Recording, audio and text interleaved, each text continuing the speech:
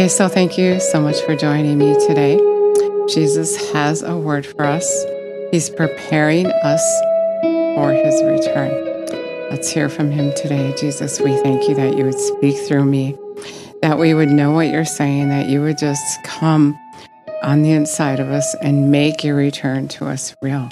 We thank you for helping us, for preparing us for your return in your name. In your name we pray. Give you all the glory. Just submit to you, Lord. Love you. You know, he's made it really clear that if we don't prepare for him like he's coming tomorrow, we'll never be ready. Just like if you don't get ready for Christmas, if you don't get ready for your wedding, if you don't get ready for an event that's about to happen, you'll be late. You won't be ready. And that's what happened to the 5 foolish virgins in Matthew 25. 5 were wise, 5 were foolish. 5 were ready when Jesus came, and the other 5 weren't. They ran out of oil. They fell asleep. And Jesus is clearly saying to us today, if we don't prepare, if we're not getting ready and just acting like he's coming tomorrow because we don't know the day or the hour, we have to have some kind of plan to be ready. And he is encouraging us to get ready now. To get ready now because you don't know exactly when he's coming. 2 Timothy 2:20 through 22.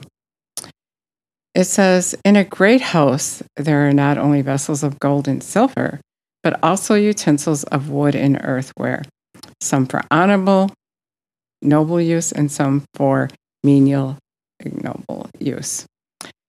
Whoever cleanses himself for what is ignoble and unclean, who separates himself from the contact with the contaminating and corrupting influence, will then himself be a vessel set apart and useful for honorable and noble purposes, consecrated and profitable to the master, fit and ready for any good work.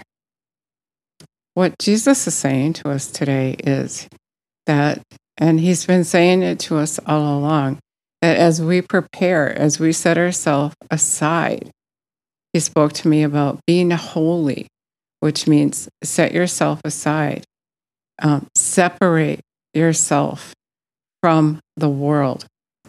Verse 22, shun youthful lust and flee from them, and aim at and pursue righteousness, all that is virtuous and good, right living, conformity to the will of God in thought, word, and deed, and aim at and pursue faith, love, and peace, harmony and concord with others, and fellowship with all Christians who call upon the Lord out of a pure heart. That's what he's saying today, is to separate ourselves from the world. And then we're actually that vessel of honor. When we say we are a Christian, yet we live entangled in the world, entangled in sin, then we're not representing him. He's asking us to go for him, to prepare to separate ourselves from the world already. If we're going to move in with him anyway, if we're going to move in with him someday, then it seems to make most sense to separate ourselves from the world now. He said to be holy like I'm holy. Separate yourself from sin now, so that on that day, when Jesus returns, he's not going to say, I didn't know you. Away from me, you who practice lawlessness. We don't separate from sin, we're not going to fit into heaven. We're not going to fit into heaven if we don't separate ourselves from sin. Always think of away in a manger. Fit us for heaven, to live with you there. And that's what he wants to do. But we have to cooperate. If he's going to fit us for heaven, if we're going to fit in, then we have to cooperate with him and cleanse ourselves from the world. Separate ourselves. Look different. Represent him. That's what he's asking us to do, to prepare the way for him. When we live like the world and we accept their sin, and we say we're Christians, we're really not representing God at all. We're representing the enemy, and we're saying their sin is okay. You know, when we're around people who sin and we don't, they get uncomfortable around us, and we get uncomfortable because it seems they don't want to be around us anymore. And of course, because if they're not willing to change and to prepare to stand before the Lord that day, they're going to be uncomfortable around us. And so it's really a good thing when you're rejected. Jesus didn't conform. And he said, you're going to be hated because I'm hated. We look peculiar to them because we're separating.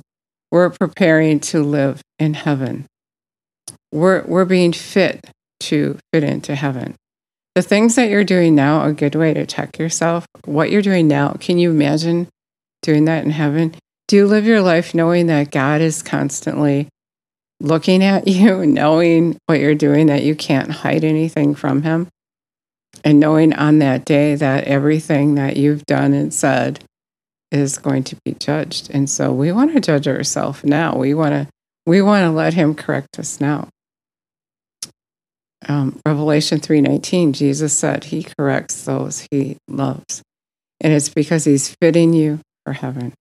So God is saying today, the message he gave me to tell you today is be holy. Separate yourself for his use. Be that example. You know, that word scares so many people away, but it's really not that difficult. The word just means separate yourself unto him. Be like him. Agree with him. Hang out with him. You know, you're like that person you hang out with. When you hang out with him, then you are going to feel convicted of your sin when you're with him. And then you're going to change that. You're going to conform to him and not to the world. So that's the message I have for you today. He's coming and he's asking you to represent him, to go for him. So many times I hear him say things to me. Will you do this for me? I know it's going to be uncomfortable. I know those people are going to reject you, but would you do it anyway? Would you do this for me? Would you stand up for me? Would you stand up for Jesus? When he asks you, when you sit with him, which is always the key, when you sit with him and he asks you for a favor, you can't say no because you feel his love, because of all he did for you. Now he's saying, would you do this for me? He's living on the inside of us to do that greater work.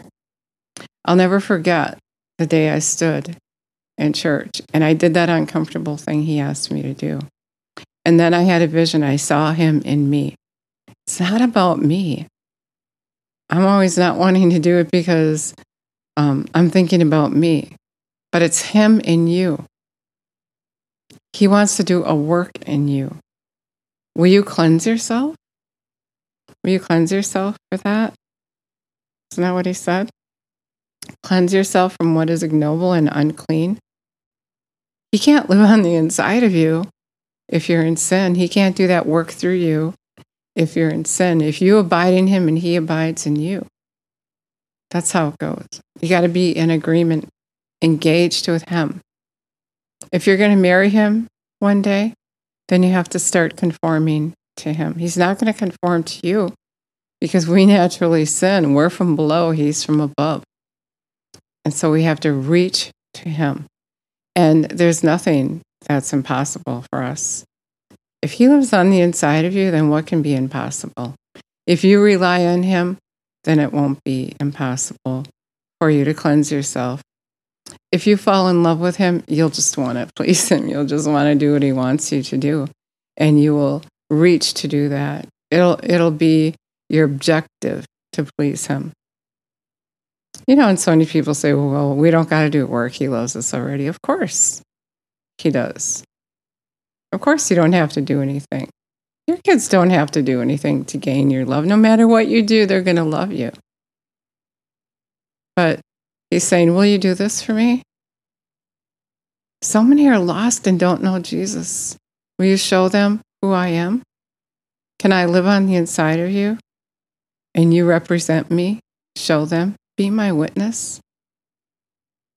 Or are you going to be overtaken with sin? Are you going to let the enemy overtake you in sin? He is evil, and he has a ploy. He is tricky, and he is going to be pulling you out into the outer darkness where there's weeping and gnashing of teeth if you're not paying attention, if you don't sit with Jesus every day and make it your objective to hear him and know what he's saying to you. Then the enemy is going to pull you out into the outer darkness. That's going to be the end result. He's going to pull the rug out from under you. All the while, you might have thought you were following him, but because you didn't sit with Jesus, you didn't know. So Jesus is saying, conform. Be holy, because I am holy. Separate unto me. Separate. So I can live on the inside of you and do my work in you. That's what he's saying today. Let's pray. Jesus, you said that you're knocking on the door of our heart.